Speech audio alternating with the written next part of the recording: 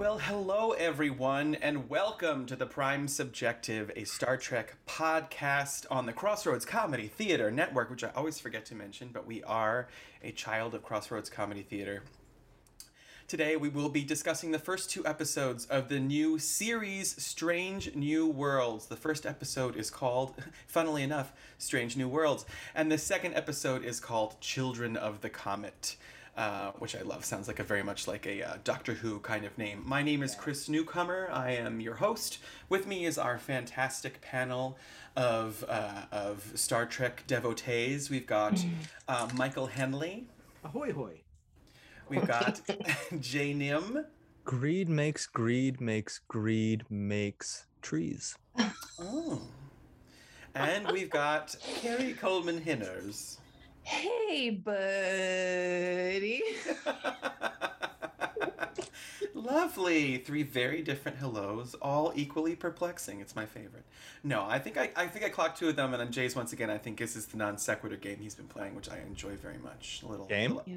Oh, you get game right now. Game? What this game? is just your approach to life. That's right. Well, since we're talking about it, how you doing, Jay? You've been traveling, I think. What's been going on? I my sister graduated from medical school. Was great ceremony. Didn't drag on. They did a good job honoring the graduates. Hustled back here afterwards, and it was like the kind of like rushing where I almost missed the train, almost got off on the wrong stop, came here, sat down to record, and a pencil that was in my pocket broke. Just like, kind of like, there's something new that's like you got to worry about, but we're here, and I'm only missing one leg, so. Oh. Okay, but you're fine. But yeah. Metaphorical leg. Metaphorical leg. I hear you. Well, Carrie Coleman Hinners, how you doing? Hi. I'm doing great. Well, Period. you too then, I guess. No. I got these. Okay, so all of my how you doings are just turning into product reviews. Yeah, I know you're trying to get sponsored. I'm trying to get sponsored. So now I got these new reading glasses, which are just blue light filtering. They don't do anything else but filter blue light. So I've been using them. All right. I've been using them to look at screens and such. And once again, stay tuned to our next episode to find out how I'm liking them. We already experienced the journey of Carrie wearing these glasses and also wearing her headphones, and whether that was going to be applicable to her life and possible. She does look like she's about to create a napkin holder and wood shop, and I like that very much. That's I'm gonna go jackhammer something while you're talking. Well, okay, it's getting hot and sexy over here. I love it. That's great. Michael Henley, on that hot and sexy note, how are you doing? Ooh, hot and sexy. Texas style. Wait, what? No. Texas style. No. I'm doing great. I am doing great. I can't wait to talk about this episode, but also, some fun stuff in our house. My girlfriend, actually, she's just got a new job. She's going to be starting in a couple of weeks. So they're looking for a while. She's very, very excited about it. So I'm very, very excited and proud for her. And just it's great. Things are good. We had a very lovely weekend. The weather is finally like nice and not like nice, but beautiful day. I went out to go vote. Fantastic. I'm doing fantastic.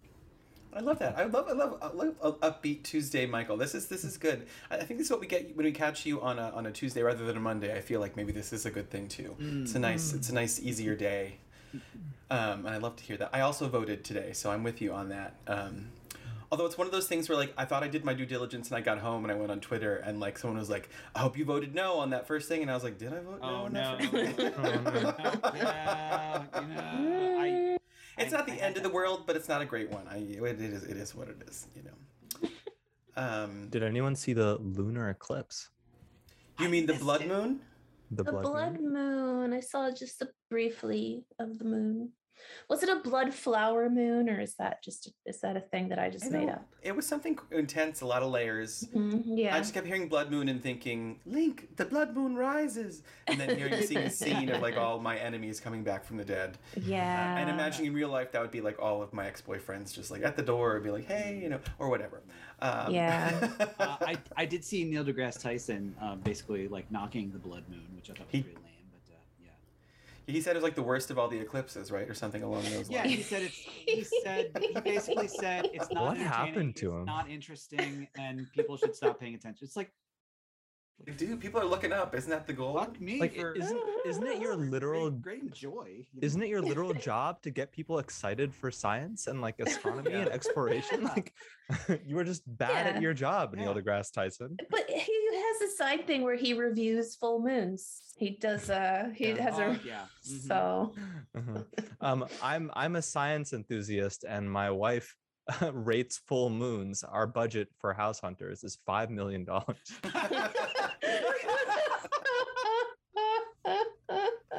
Oh, that show. Perfect. I like exactly. that show is so good, but I like watching House Hunters International because you can see where someone has just accidentally ended up living in a country they did not want to be in. They're like, so we're here. They're like, oh no. They like a little bit of control in the relationship, and suddenly they're living with their mother-in-law. No. That's the country you don't want to live in. Mother-in-law. Well, mother-in-law. Listen, I mean, if we can all avoid it, we should. Maybe I'll retract that statement at a later date. I'll never get married, so there we go. That solves that problem. Okay. Well, I haven't asked I'm gonna Jay. deal with that problem at the root by just not getting married. And your Sig Of knows this. She's aware of the deal because she's about to find out if she listens to the pod. Life is a roller coaster. You know, this is a test to see if she listens to the pod. I love that that's your test. Wow. Is saying you'll never get married, and her being like, so I listened to the latest episode. You're just like, she just breaks up with you. Like, I guess I'm wasting my time. Bye. Yeah, I don't know. It would be extra funny if she says like, I listened to the episode, but just pick something random and not that. She's like, I'm not sure I agree with your thoughts on Captain Pike. And then the next episode, I'm gonna be like, all right, so we gotta up the stakes, you know? Yeah. You'd be like, I'm never wearing pants to family functions again. Or something along those lines. Equally disturbing. I'm running off to Venezuela tomorrow. Mm-hmm. To do what? What would be the eventual, just to fuck around? Oh, I hadn't thought that far ahead. Okay, fair enough. Okay, I've issued one threat. Okay, fair enough. We'll say you'll work on the next threat for the next episode. Age. Well, and while you think about that next threat, hey Carrie, I heard that there was some to wreck in the news, a trek in the news, Trek in the news. Ooh. Trek in the news. I got this news source. My news source. I should cite my sources. This comes from giantfreakinrobot.com. It does say it was posted 36 seconds ago, but I read it like a week ago, so they got to fix that. Have you refreshed your tab? I did refresh it. So a Star Trek actor glues himself to a coffee counter to protest animal cruelty. And that Star Trek actor is legendary actor James Cromwell, who recently took part in a protest in the name of animal rights in New York City by gluing his hand to the counter of a Starbucks location. Cromwell is a noted animal rights activist. I love this story. And an honorary director of People for the Ethical Treatment of Animals and an advocate for a wide variety of progressive rights. I don't know. I don't think he was arrested. Babe? Is that why? Because he was in the movie Babe. You know what? I did read that he was a vegetarian and then he did the movie Babe and then he turned vegan after that movie because of Babe, because he was like, that'll do, pig. And he was like, I can't. That'll do. Yeah, that'll do. Before you said he was an honorary director of PETA, I was thinking this had strong PETA vibes. Yeah, it is a strong PETA vibe. So what he was protesting specifically by crazy gluing his hand to the counter, that they charge extra fees for non-dairy milk and vegan options. So, I mean, it does seem small, but in the grand scheme of things, like, places like Starbucks, Dunkin' Donuts, all these places we were talking about before, they sort of contribute to this mass, the meat and dairy industry. So making it and then making the choices difficult for people to make other choices by making them more expensive. So that's really what he's saying, because apparently in other countries they don't upcharge. So it is a weird thing, I guess, worthy of a hand gluing. Yeah. Well, thoughts? a little, politics from Zephram Cochrane makes sense to me. Although I guess maybe that character wasn't so politically inclined. They were more just trying to drink booze and fly fast, which sounds great to me. Sounds awesome. That's how I like my pilots. Yeah. Yeah, he does a lot of protesting apparently, which I didn't know. He does a lot of since back in the Vietnam days, protesting. Like an oat milk subsidy would be a subsidy for like a slice of like the richest people in this country. Yeah, which we should be doing. It isn't. It is. I often say this, that it's not fair that healthier food options are often more expensive, and that is a little bit messed up. Yeah, it is. So, yeah. Well, there you go. Well, I think we've Trek in the news. Trek in the news. Trek in the news. Okay, great. I did think it was funny. I mean, I thought it was when that story broke a couple days ago too. It was always like, whenever it's an actor and you see and someone like, they always want to name like the most recent thing he was in. And James Cromwell was in a couple episodes of the past couple of years of Succession. So they said Succession star James Cromwell. I was like, you watch your mouth. He was in Babe. He played multiple characters in Star Trek, including Zephram Cochrane. Then I got very, very angry at this article, which I realize is not healthy. Well, I think he's also in the HBO Julia show. Yes, he plays her father. Yeah. Would you say that Starbucks is kind of like a luxury good? Yes. Then like, aren't we kind of live without it? I suppose. Aren't we kind of starting like? I wonder, okay, I'll phrase this as a question. I wonder what the impact of people's choice of creamer and coffee is. I wonder what the impact of that is environmentally versus meat purchasing in supermarkets. And I know there's no like easy way to protest the second one. Sure. But I would imagine the scale is vastly different. Was he protesting for like animal rights reasons or environmental reasons, or both? You know what? Right now, I think those two things are kind of intertwined. So yeah, but he is an animal rights activist. So how long did it take to unglue his hand? I don't know. It's like glue. You just pick up your hand, eventually it just comes off. They got the scraper. Just like one big like jerk of the hand and it'll come off. So like it was like an Elmer's kind of glue?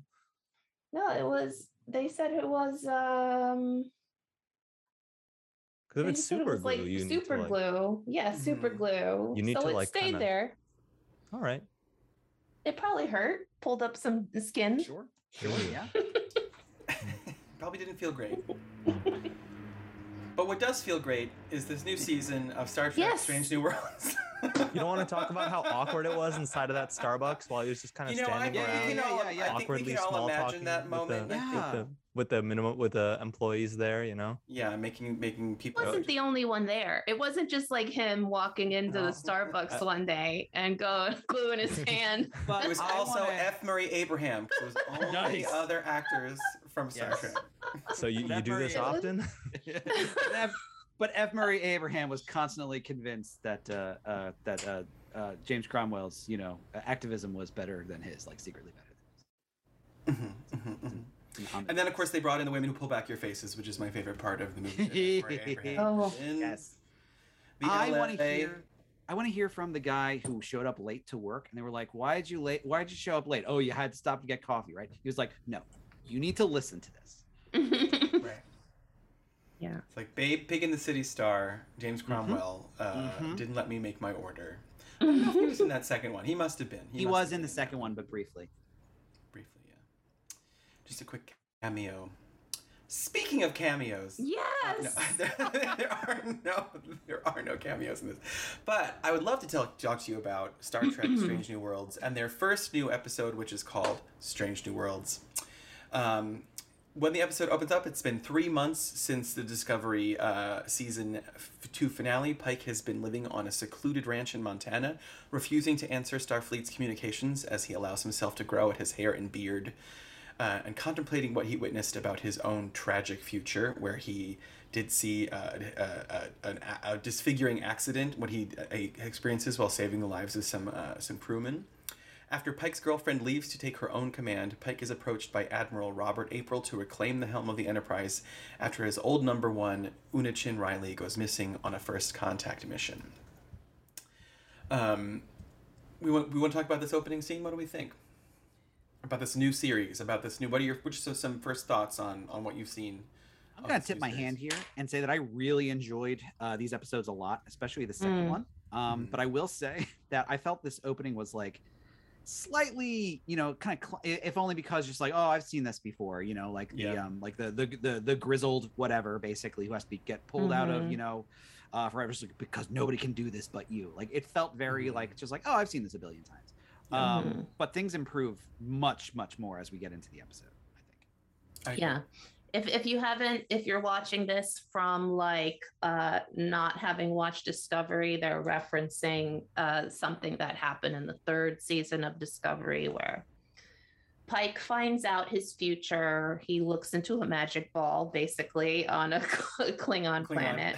There were time crystals there, and he touched a time crystal, and he found out that essentially what was going to happen to him, which was referenced in the Star Trek original series, the Menagerie.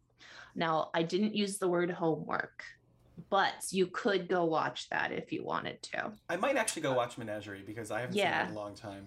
Yeah, it's interesting. It's like a retelling of the pilot, the original pilot. So it explains what happened to Pike afterwards. So it is his really only thing from the original series. So they fleshed out this Pike character. So I thought that was really cool. Yeah. I liked it. I really enjoy those original episodes a lot too, the Menagerie, which is funny because it's a really, really strong Star Trek episode that's literally about Captain Kirk basically sitting down to watch an episode of Star Trek. It is a clip show. Yeah. It's very much in the right direction. And boy, is it an improvement over some of the recent Star Trek projects we've seen. And my sort of hesitation is that for multiple characters, there's an origin story based on one point of trauma. And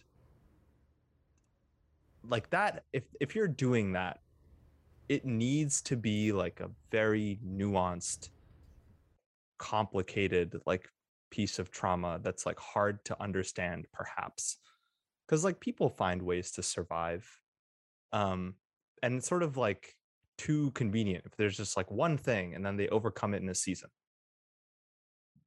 And I have somewhat mixed feelings about how that's done, but oh boy, is like the framework good and the focus that they're doing is good. Like we have actual other characters besides like the 3 main ones like we did on Discovery who are getting their own focuses in episodes and their own character development that's not just like put in your face and told to you even though they're showing you opposite things. Like a lot of good things.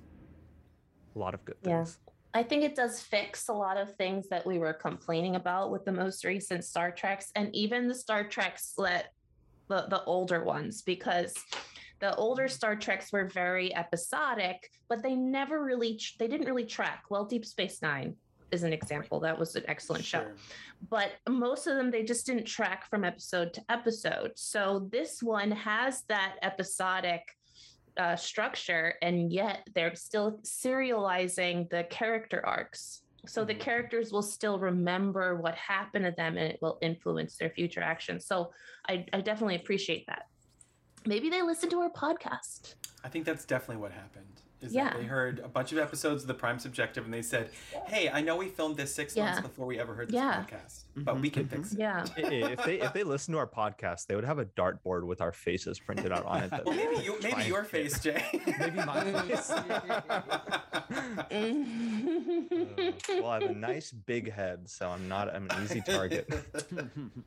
But No, you're right. Trauma does seem to be a recurring theme in a lot of these shows. Well, I guess in a lot of shows that are just out now in general, not just Star Trek. I mean, I as a creative person myself, or at least I aspire to be, except I'm too damn lazy. But like, I wonder too, like with the, I know this sounds like a cop out. I'm not sure how much I believe this, but I wonder with everything going on in the past couple of years, I wonder how hard it is to write fiction that doesn't involve trauma, I think one way or the other, if only because it's such a common reference point for all of us, especially right now, you know, just in general. But I mean, I hear what you're saying. I hear what you're saying in that it has to be handled sensitively and with care, you know? I don't have anything against trauma-based like fiction that starts from trauma, but I have a problem with like very static fiction based on like you want intersectional trauma or like not even, but just like even if it's based on one point of trauma, like if the trauma is still haunting you, it grows as your life grows. And whereas like in more stilted writing, I'm not saying Strange New Worlds is this, but there'll be like one piece of trauma and then it has stayed the same for the past 15 years or something. And that is frustrating to see, because like it should extend to other things in that person's life if it's truly something that's like haunting them and enough to like derail their life in this way, and like take on a more like grow.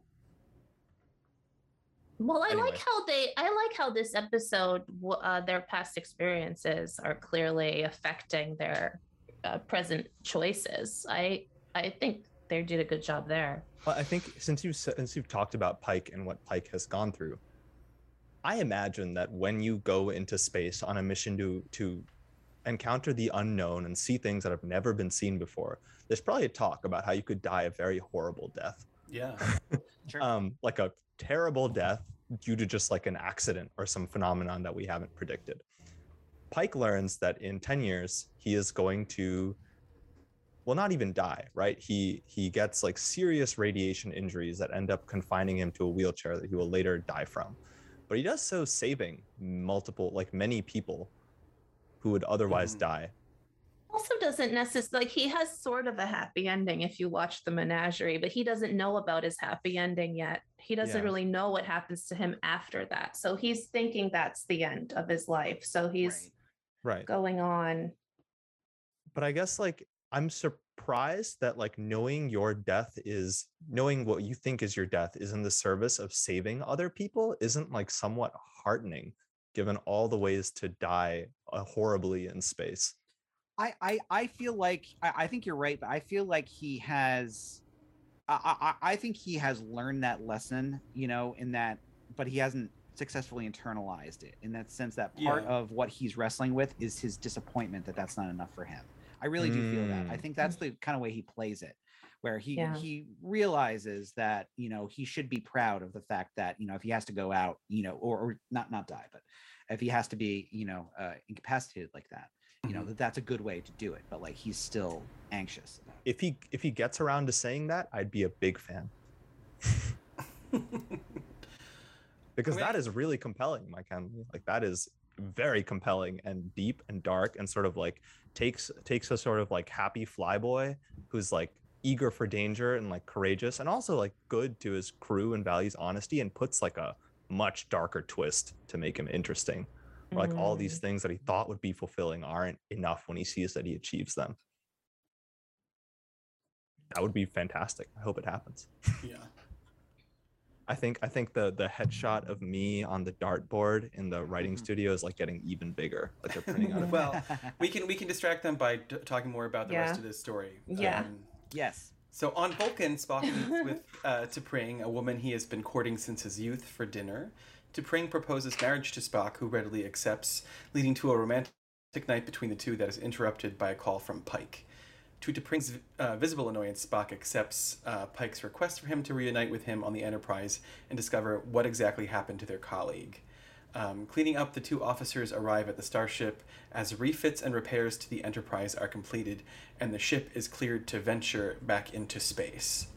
Can we talk about the T'Pring Spock thing? Oh yeah. Oh, we got Because this, like, there are multiple parts of this that made no sense to me. So, like, number one, you're marrying a Starfleet officer. Like, what do you expect?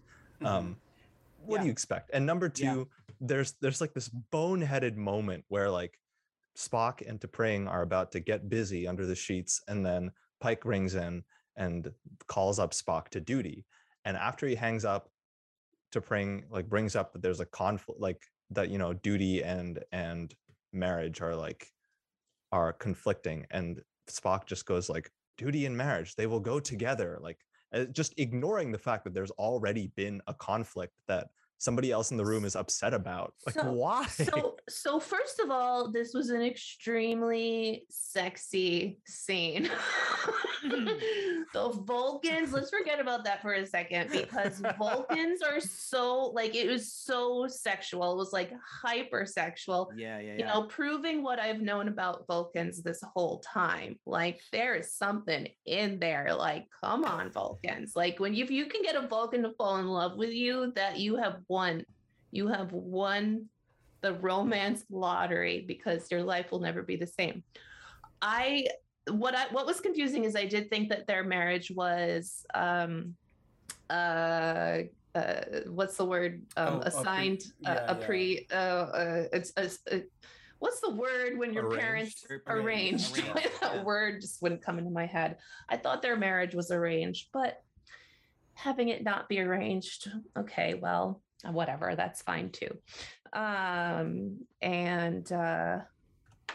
Yeah, but I guess it was interesting, Jay, but I'm not hating on it because of how sexy it was. And I think to Carrie's point, and I think this is true, still waters run deep, you know? Yeah. I think the Vulcans really prove that. It's a really nice... I'm like sitting there like, whew. You can't even see who I'm fanning. I'm fanning myself. Yeah, I can see it. I bet you were like, "Hey, Scott, get your Vulcan ears out. We're gonna." Logic's too sexy. Logic's too sexy. Query. Response. Query. And she's like, "Will you marry me?" He was like, let's go right away. And the only thing I was missing is that I really love how the Vulcans, they do like the finger thing, like to show affection. Do you remember this on the show? They like rub their fingers together, like in public. They hold their fingers like they're like this. They just do sort of this like. You guys, I'm doing a visual where I'm taking my two piece fingers on each hand and I'm gently stroking them. I did really enjoy that they're shooed out of like a public place for having too much PDA. Yeah. That's great. I like it. So I liked gross, it. These kids getting disgusting in public. And of course, if you want to watch the original series, Amok Time, T'Pring shows up in there. Not saying it's homework. I'm just saying that's what you might want to do. Calling them gentle suggestions now. Gentle suggestions. I need a better word than homework, because I think the word homework is what is throwing you guys. How about extra credit, so that they like extra credit, that it's like a plus if you do it, but also there are other people doing it, so you're going to be left behind, but like it's optional, you know. As you can tell, I did a lot of extra credit. Well, among the new faces that greet Pike and Spock when they get on the Enterprise are First Officer La'an Noonien Singh, Communications Officer Nyota Uhura, and Helmsman Erica Ortega. Pike, still haunted by his prophesied accident that will leave him severely burned and effectively out of service, and Spock notices the change in his longtime friend. Pike reveals what he witnessed from his glimpse of the future, admitting the accident is still nearly a decade away, but unsure how this knowledge will affect his judgment and destiny. Now, as the Enterprise approaches Chin Riley's last known location, they find the entire crew missing and a glaring anomaly with the nearby civilization's technological capabilities. Noonien Singh senses an imminent threat and suggests Pike raise the Enterprise's shields. Shortly after doing so, the ship is attacked by a missile strike from the surface. Spock deduces that the civilization has developed warp capabilities as a weapon instead of a means of transportation. And then deciding to disguise themselves to investigate the civilization firsthand, Pike and his landing party meet with Dr. Mbenga and Nurse Christine Chapel to modify their physical appearances accordingly. This all tracks, yeah. All of it tracks. Helpful. No, well, we meet a bunch of new characters here, and like I'm gonna say something controversial, which is I think I like all of them. My only wait and see is La'an. Yeah. Because I don't know what they're doing with her, and like the Noonien Singh thing is like a huge like. Yeah. Why did they make her a relative of Khan? That's interesting. Bit of referencing that I'm like, do you need to do that? You know, like, it makes me uncomfortable. I'm afraid of pandering, but I'm waiting to pass judgment. I mean, this is pre Wrath of Khan. This is pre Kirk. But it's encountering this wars, though. But it's post eugen. So I don't know. Yeah, and it's post the Noonien Singh that we saw in Star Trek Picard. And it's not Noonien Singh, which I have to keep reminding myself that it's unrelated to Data. Oh, right. Sorry. It's Noonien Singh. Many similar now. Yeah. Wow, that is really a very common name. It's like Joe, Michael, Chris. Well, you know, the real life backstory to that, I think, is since Gene Roddenberry came up with both characters, was basically just like, I don't know, I just like the name. I think he was like half named after like somebody he knew. It's like, but they're completely unrelated. And I love how like the new shows are basically just like, no, maybe they are connected. You know. Hey, when you come up with a good fake name, you got to get mileage out of it. It's not easy. Absolutely, it's not easy. The other thing I'll say about La'an Noonien Singh is that for two full episodes, I thought she was Kara J from The Expanse. She looks so much like her. She looks so much like her. So for 2 weeks, I thought it was the same person because but like their hairstyling and their makeup styling is so similar, and their facial structure is like, wow. And I'm like, oh, that's the girl from The Expanse. I was so sure of it, but nope, they are different people. So one of her name is, dang, I forgot her name. Her name is Nicole Kidman, and she's really a transformational actress. Wow. It's amazing. She really, this is what she wanted to do after the Lucy movie. Yes. And it's not Nicole Kidman. She's using 100% of her brain. Wait, what? Wasn't that the premise of that Lucy movie? That like, oh yeah, that she's smart, and that she's really the brains. Oh, the other Lucy movie. Yeah. Chris is talking about the Lucy. I'm talking about the gay Lucy movie. I'm with Scarlett Johansson, right? Yeah. Jay's talking about the one with Scarlett Johansson. I for a second I was just like, yeah, they showed that Lucy backstage was using 100% of her brain as she was planning scenes, and she wasn't a natural comedian. It's very funny. That's very funny. Could just be part of my non sequitur game. I like that game. It's very good. Christina Chong. Okay, yeah. Christina Chong. Yeah, and so I'm reserving judgment on her. Everyone else, I just kind of like out of the gate.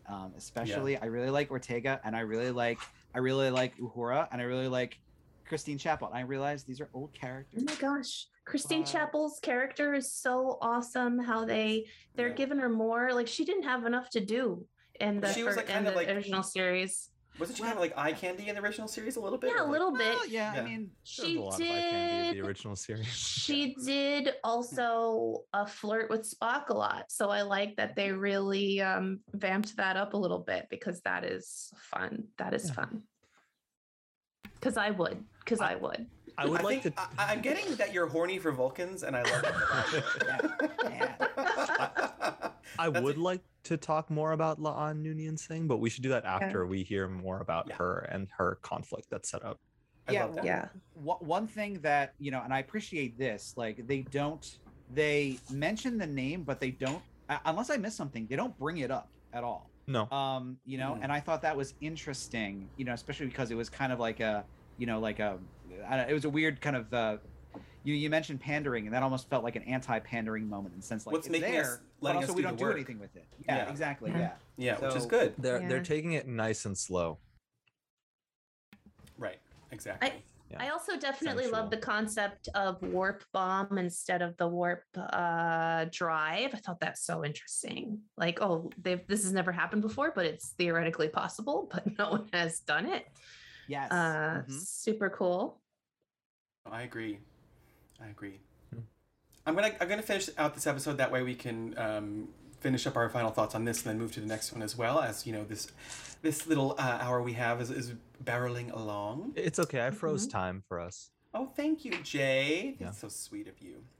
After incapacitating 2 local security officers, the landing party infiltrates the detention facility and frees Chin Riley and her crew from imprisonment just as Spock's disguise wears off due to his unique physiology. No, Carrie, that's not a reference to below his waist. Chin Riley reveals the civilization witnessed the Discovery being transported to the 32nd century, resulting in them being able to reverse engineer warp capabilities. Realizing this means Starfleet and the Enterprise are responsible for this technological shift, Pike and Spock remain behind to meet with the planet's leadership personally. And then with diplomatic means failing, Pike orders the Enterprise to fully reveal itself, prompting the civilization in dropping their hardline stance and getting a peaceful resolution underway. Noonien Singh reveals elements of her traumatic backstory to a sympathetic Pike and Spock. Encouraged, Pike personally takes point on the peace talks to recount Earth's cataclysmically violent history in a successful effort for this new world to learn from their mistakes and join the Federation. Chin Riley rejoins the Enterprise as Pike's number 1, with Noonien Singh heading security at Pike's request. The crew is completed by the arrival of Science Officer Samuel Kirk, with Pike commanding the starship into deep space as it boldly goes where no one has gone before. This is, by the way, a recap by Sam Stone from CBR.com. So if you liked it, good. If you didn't like it, send your complaints to him. I intend to. So Jay, you wanted to talk about what we learned about Noonien Singh, right? Was that yes? So we learn that she has gone through a horribly traumatic event where I guess I won't say much other than, in case people haven't watched it, other than she was on a colony ship and they were captured. Well, I guess I'm just saying You can say it. Yeah. You can say it. Just say it. The Gorn, who are a species from the original series, really, either eat alive or dismember and kill every single person on her colony ship except for her, and then just kind of send her back out in some sort of ritual forgiveness or ritual pity. And then it also seems to be that the Gorn just didn't come in and eat all her family all at once. They did it systemaout over a period of time as they were trapped there. Breakfast, lunch, it was and dinner, actually a drawn out kind of horrific situation. Pretty awful situation. Very really traumatic. What I don't like that they did with it is they sort of twisted her not telling Pike about it from the outset and telling Pike that the officer who rescued her was Una, the chief, the first officer who they're rescuing. They twisted that as sort of her not trusting Pike. And there's a whole scene where Pike's like, you chose, you didn't, you were afraid I wouldn't trust you, so you chose not to trust me. But that didn't really make sense to me. It's not an issue of trust. She just doesn't have to. Yeah, I don't think that's what she did, though. I think that was just sort of something that someone said to her, as a revelation. You could have trusted me with this. I don't think she was actively I don't trust this person. I think she was afraid to tell him. And so Pike pointed out to her. It was just something that was pointed out. You didn't trust me. But I don't think that's where trust is. Trust isn't in you don't have to you're not obligated to tell someone that. That's not where I take issue with framing this as an issue of trust. Yeah, I would agree. Yeah.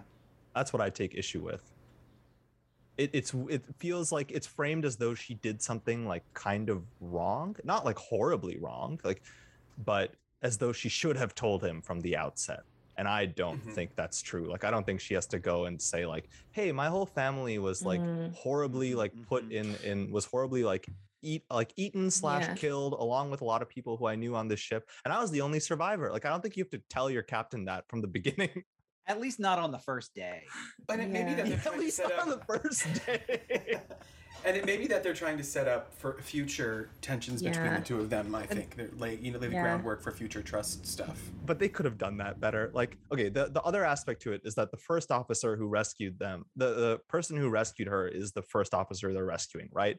And so in some scenario, there could have been like a what's the word? Why do Supreme Court justices recuse themselves again from court cases? Conflict of interest. Yeah, there could have been some conflict of interest where maybe like she would have been biased in favor of doing a risky operation that would have saved the first officer's life, but had like severe side effects or severe consequences. But that wasn't set up at all. So there wasn't any like conflict of interest at all. Agreed. You get in this first episode, you definitely get the strains of even with characters that have already been pre-introduced. You know, like you get the strains of writers basically trying to tackle a lot. You know, in the space of like 45 to 50 minutes, introducing all these characters, planting them in a story. You know, doing this, doing that. You know, and all that kind of stuff. And I feel like what you're describing here is some of the parts where like it's straining the most. This is a minor gripe. The show still has like a lot of potential, and it still does a lot of things right. The other thing that sort of tickled me is this is the second Star Trek show to kind of directly reference events that are happening right now. Picard goes down to 21st century Los Angeles in the year 2021. And 2024, not that far off from now, and has like direct depictions of ice. And now this show talks about like it shows like people protesting against so-called election fraud, and has like a world war, has a second civil war in our near future.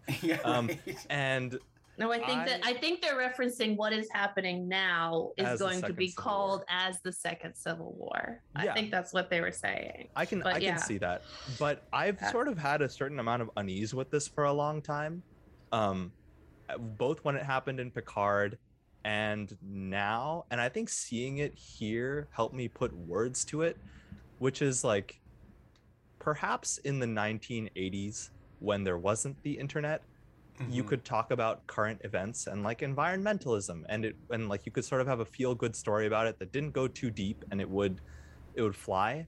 But there's just like too much information and too much doom for like a kind of slight reference, but like, don't worry, things get better, and we turn it around to feel like meaningful or fulfilling in any way, especially when there is such an oppressive climate of doom if you like read the news. Well, and I think in that way, it's not even the writers or the episode's fault. It's just the universe we currently live in makes it hard to do. I don't think that's not a new thing for Star Trek. Like that is actually going back to the original concept of the show. There's a whole like Save the Whales movie in the original series, like, and that was a great movie. It was fun. It like flew, you know, and I don't. It just like hasn't. It feels like that's a practice that hasn't evolved well. You think it's too much of a direct parallel, not enough of a metaphor? It just rings hollow, like when you stack it up against what we're seeing. I don't know. Like, and then meanwhile, over on Fox News, they're mad. Meanwhile, over on Fox News, they're mad that they're doing it because they call it woke Star Trek. They're go deeper. Like go deeper, man. Like I don't know. It doesn't like we can go deeper than what was shown to be like. Just wanted to go deeper. There are some wrenches. Like you didn't go far enough. I don't know. Maybe they didn't go far enough, but I enjoyed it. I enjoyed how the whatever leader he was talking to, whoever has the biggest stick, and then he realizes that he has the biggest stick and he has the upper hand in here, so he can actually show them their future like he saw his future. So that we saw some parallels there. And it goes one step further, Carrie, because it's also us seeing our supposed near future. And so we're also supposed to feel comforted. And I did not feel comforted. I understand that. Yeah, I think that it's a tricky needle to thread, right? Because if you ignore what's happening right now when you're writing your future fiction, you know, especially for something that's supposed to be as, you know, that's supposed to be as you know, something to attain as Star Trek, you know, basically that's how it presents itself. if you ignore it, then it's basically just like, well, how do we get from here to there? You're not telling us, like, and if you deal with it head on, there's always the danger of just being like, well, this doesn't comfort me, because it's basically just saying like, we go through hell and it gets worse and it gets worse and it gets worse. And I probably die, but then ultimately it gets better. Yeah, it's tricky. I don't know what the direct answer is. Yeah. I'm not calling this like a negative, like an objective negative. I think there are sort of times when I posit like an intellectual, like, this is something a show should not do. And I don't know if it shouldn't, like, this is an emotional response where I was like, I know this was meant to be comforting and I did not feel comforted. Well, Jay, I think that both Carrie and Michael agree with me that your emotions are wrong and you should learn to ignore them. No. I'll just be the Vulcan I was always meant to be. It's just that I guess the part that I'm confused about is like, I'm not exactly sure that it was meant to be comforting. That's all. I'm just like seeing it as, okay, I agree that it's kind of obvious and not very subtle, but I'm tired of subtle. Let's just say what it is. Well, it ends on a hopeful note, right? Like, it ends on a hopeful note. Earth solves its problems after there's nuclear war. Yeah. And these people will also solve their problems. But in terms of Star Trek, they also did move the eugenics war, and I just need to point that out. Eugenics war has been delayed, guys. From the 90s They originally had it in the 90s. They moved it until after whatever this World War III. So World War III, the eugenics war, they moved it. So we still have some time. And I think that also is in the timeline of Picard when Soon looks at the thing, Khan Project. So they didn't get to it yet. And I appreciate so much that they're doing that too, especially because like Star Trek fans, I know they get very, very particular about the history, and part of like the lore is like the fact that it has all the lore, like it all makes sense. It all adds up together. This is the timeline and all that kind of stuff. And that's cool. But like, if it's not working for you anymore, basically you can adjust it. You really can, and people like get angry. I gotta stop spending time on the internet, guys. Like, everyone's angry and everyone's opinions are terrible. It's just a lot of like people just being angry at just like retconning this. Basically, in the original series, the eugenics was happening in the 1990s, so you got to stick to that. It's like, no, you don't. Like, you can. It's also, are these the same people who want us to just read the Constitution as is, and this is not what the founders intended when they wrote Star Trek? Well, they're the same people watching this show and just being like, why doesn't it look like it looked in the 60s? It's just like, that would be crazy. It's a fictional show. Change it to make it entertaining. And to reflect the time. Yeah, absolutely. Absolutely. Yes. The other thing that Star Trek always does, Jay, and maybe this is something that is making you uncomfortable. Now that I mention it, it will make you uncomfortable. That the Federation is always pushing its ideals onto other planets' societies. So I know maybe that doesn't bother you. It doesn't bother me. I'm just pointing it out there. It's like, there's another society. Let's tell them exactly how they should be doing to achieve, world peace and utopia, et cetera, et cetera. They're colonists of ideas. Yeah. I mean, they are. Like, they absolutely are. I mean, they like, really are. Yeah. I don't know. There are other like time travel things where they go back to Earth and there's like some issue that they're dealing with where that don't hit me the same way. Like Deep Space Nine's Past Perfect, or I think it's called Past Tense, or whichever one, where Cisco goes back and has to like stand in for a guy who's like murder ends up ushering in like the end of these basically like camps where they send people who to like get supposedly like the sanctuaries, right, which are basically just camps for like homeless people and a whole bunch of like people who quote unquote like don't fit into normal society, but it really just ends up being like a massive prison. And that's like a salient issue that wasn't like real, but feels real in a lot of ways. And they go in depth about like how it changes. And it's like dark, like there's like a hostage crisis where they like take innocent people hostage to force a TV network to air like the testimonials of people who were sent to these sanctuary camps, and they like did the work. And as I sit here, like knowing there's a climate crisis that's awful and possible like nuclear war, I just didn't feel like it was a worthwhile thing to say. Okay. And just kind of brush over Gotcha. the issues that we're facing. How are we gonna fix it? How are we gonna fix this whole? Everything is messed up in this world. Well, You think one Star Trek show is gonna fix it? No, I don't. But like, I'd appreciate if they at least like pretended the issues were real, rather than just something that will like surf past. Yeah. I get. This is like a personal thing. Yeah. So like, it's not like a real criticism. It's just a feeling. Okay. Well, why don't we acknowledge and honor that feeling, and then also acknowledge the time, and that we need to move on to the next episode if we're gonna. Can I just say real quick? I really liked how they tied in the day the Earth stood still into this story. That was a really cool reference, like that. Where? Well, they're watching it on TV in the beginning, and then the plot definitely echoes it because that's it. Yeah. Day the Earth stood still. And he references it again, basically as like, and when he's making his kind of baller move of, you know, kind of showing up and basically just saying, hey, I'm going to tell you a direct message, you know, I'm going to be didactic about this. Because that's basically what the Day the Earth stood still about, is about. It's about aliens coming down, basically, hey, you're all assholes, you're going to destroy your planet. In fact, we thought about doing it, and then, but you know what? I got to know you, and you're okay. So don't be such fuck ups. That's the 5-second version of Day the Earth Stood Still. Please watch it. It's a brilliant film. Yeah. In a twist, it's Mike Henley giving the homework. directed by Robert Wise, who directed Star Trek: The Motion Picture. So Oh wow. Do we have time to do the second episode? Do you want to? I think maybe we should pause. I think we should maybe postpone a second episode. Yeah. I don't know we have enough time to honor it. So I'm cool with that. Cool with that. We can do an episode at a time. I'll talk less, I promise. No, you're good. Good discussion. I mean, absolutely good discussions. Yeah, absolutely. Yeah, but I agree. Yeah. Very good. Well, any other final thoughts or recommendations for this week? Yeah. My final thought is, I used to say I wish aliens would just come down already, so that we could all just get together. I don't know, and have it change everything. And that episode was like, that's what I was envisioning would happen when aliens came down.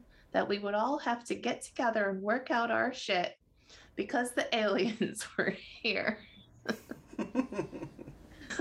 I also really enjoyed the part where he was pointing out those domes, those forest domes in space that were able to grow. I thought that was really cool. Yeah. And there's a map, if you pause it, there's a really cool map that Spock is pointing out of the sector and all of the planets that have been entered into the Federation. I like that. Yeah, I just like all the colors they're using. They're using a lot of bright colors and a lot of like sort of flashy. They're giving it a real. They're really giving it its own aesthetic, which I'm enjoying very much. They really are, and like that in the spirit of adventure and discovery and all that kind of stuff, and like not Star Trek Discovery, but like Discovery, and like real like, you know, exploration. And so like every the show, by the way, has a, you know, I'm a sucker for like awesome title sequences, and I thought I think the title sequence is like really awesome and really uses color very well. But it's also like every frame looks like a 70s like sci-fi book cover, where it's basically like, what the hell is that? And I love that. I love because like is that Logan's Run? Yeah. Is that Michael York? What is that? No, but you know, like the weird, like, you know, biomes in space and all that kind of stuff. Like, you know, I love them visiting that space station and the thing which has like those domed forests and stuff, like real like out there, like odd like sci-fi stuff in a way that just feels really imaginative. And that's something that, as much as I love it, basically I feel like Star Trek has kind of moved away from that, I think, a little bit. Like not the imagination so much as like the off the wall, like wild and crazy imagination, like the imagery and things like that. Yeah. Return to that, like a little sense of like, we have no idea what we're going to bump into. Also the twist of having Samuel Kirk there and not James T. Kirk. Yeah, I was wondering about that. Also the mustache. Not a lot of mustaches on Star Trek. I'm into Not a lot of mustache. Yeah. You're into Vulcans. I'm into that mustache. I really enjoyed it.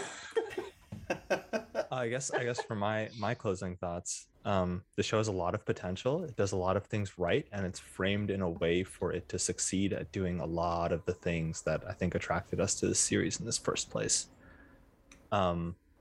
The one sort of personal thing that I'm looking out for is how they do their Vulcans.